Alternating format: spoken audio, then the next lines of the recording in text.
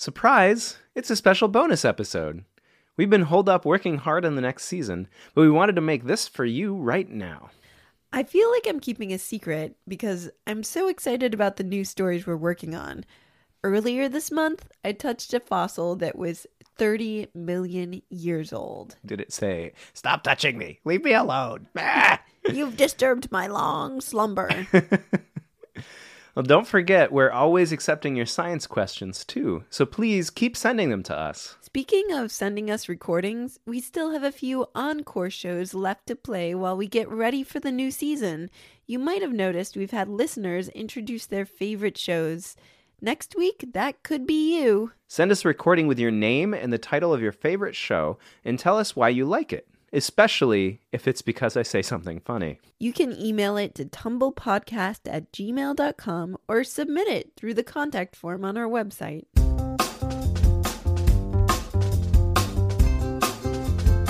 Hi, I'm Lindsay. And I'm Marshall. Welcome to Tumble, the show where we explore stories of science discovery. We have a whole bunch of your awesome questions about bugs.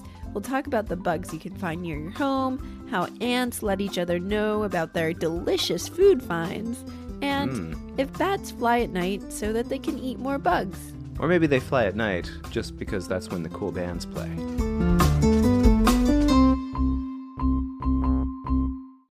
Our first guest is Joe Hansen, host of the PBS digital video series, It's Okay to Be Smart.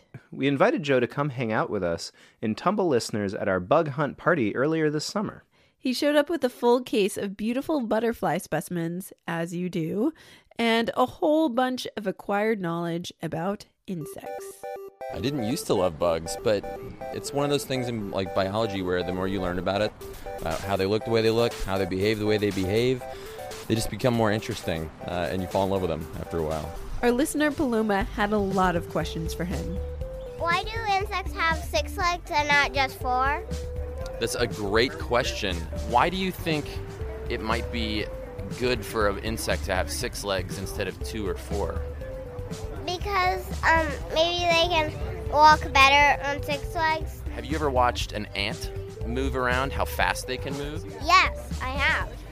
So ants can move really fast because they have 6 legs to push them around. And sometimes they can climb stuff better or hang on flowers better because they have more legs to grab on with. So that's kind of a cool little thing, huh? You could go look at things like spiders and bees and see how they use their legs and see if you think having 6 or 8 legs helps them out.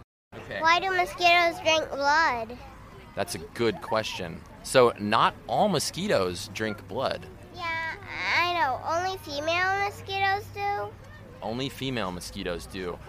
They like blood because blood actually has a lot of vitamins and energy in it. So it's like a food for them. And who knows how they found it, but the females really like it. They need it to feed their eggs for all of their babies. Oh. I kind of wish that they didn't like blood so much. Yeah. Yes, it's very annoying. Male mosquitoes, what do you think they eat if they don't eat blood? I don't know. What do butterflies and bees like to eat? Nectar. That's what male mosquitoes like to eat. So the boy mosquitoes, they're our friends, right? All my friends are boy mosquitoes. We hang out every night. And they never bite you. Never bite me. You know, most bugs are your friends, but some of them you do want to stay away from. So you want to be able to tell the difference. And they do a lot of stuff in our houses. You know, there's friendly spiders that keep mosquitoes away. There's bees that help us eat all the foods and the fruits and vegetables that we eat. The more you know about this stuff, it just makes, walking around the neighborhood so much more fun, makes dinner so much more fun, everything.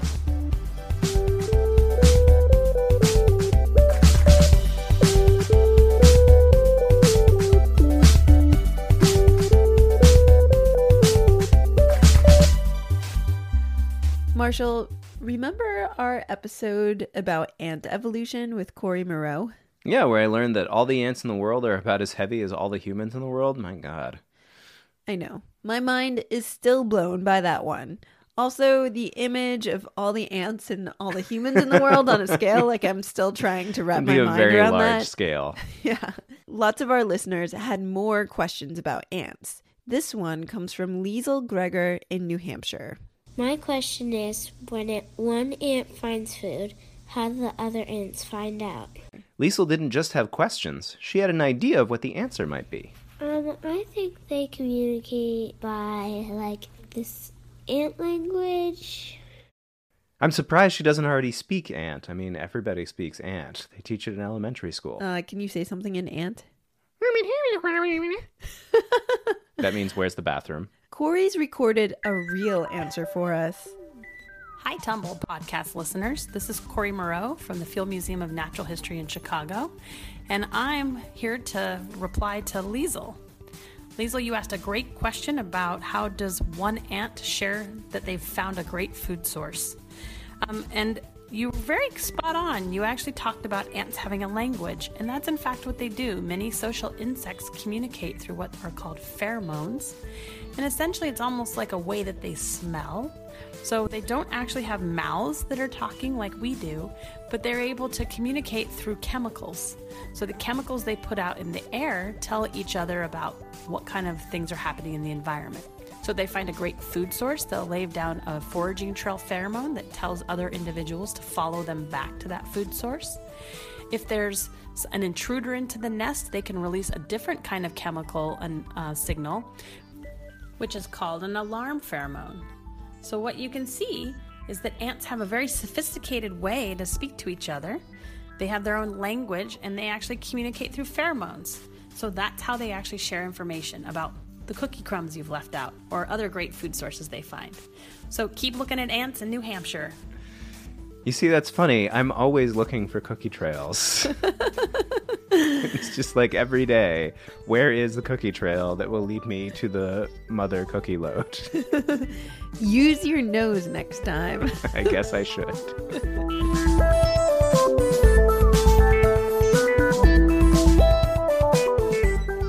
Okay, we have one last question. This one comes from Bella, who lives in South Korea. She recorded this with her mom.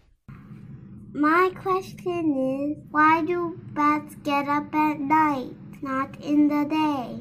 Great question. Why do you think that is, Bella? Because I think there's more insects at night. That's a good idea. Every time I go outside around our porch light, I always see so many bugs, I'm just tempted to grab them and sprinkle them on a hamburger. I know, no one's even eating them. I asked Michaela Jemison of Bat Conservation International to help us find out. You might remember her from our show about why bats hang upside down. Hi, Bella. That's a really interesting question, and it's something that scientists have been thinking about for a very long time. We have lots of ideas about why this may be, but we're not exactly sure why. One of the reasons why we think bats may fly at night and not really much during the day is that there are a lot more predators that could eat bats during the day if they were flying around. So by flying at night in the dark, it's a lot harder for predators like other birds of prey to try and catch them and eat them. Another reason why scientists think that they might fly at night has to do with how hot they get. So some scientists actually have been measuring what we call metabolism, so how much energy the bats use, and actually how much energy the bats use to fly. When they measured the bats flying at night versus flying during the day, they found that bats were using 15% more energy during the day, and they had much higher core body temperatures, so they were much hotter. These kind of scientists kind of thought that maybe one of the reasons why bats fly at night is because flying takes a lot of energy and makes them really hot and can really hurt the bats if they overheat.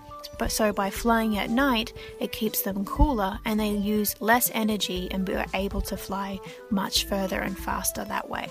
So those are some thoughts about why we think bats fly at night, but scientists are still trying to answer that question.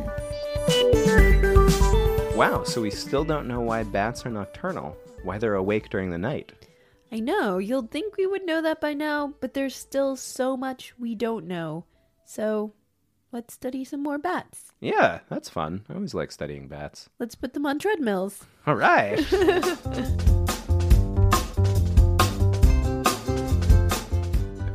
Thanks to all of our listeners who asked questions: Paloma Rose Martinez Blumenthal, Liesl Greger, and Bella Haney. And thanks to the scientists who answered: Joe Hansen, Corey Moreau, and Michaela Jemison. Also thanks to Sam Brash, who recorded our audio at our Tumble Bug Party. If you want to do your own bug hunt, we have a free downloadable worksheet available when you pledge $1 or more to our Patreon campaign, which you can find at our website, tumblepodcast.com or patreon.com/tumblepodcast. Sarah Lentz is our associate producer. I'm Lindsay Patterson, and I host and produce this show. And I'm Marshall Escamilla, and I write all the music. Stay tuned for more stories of science discovery.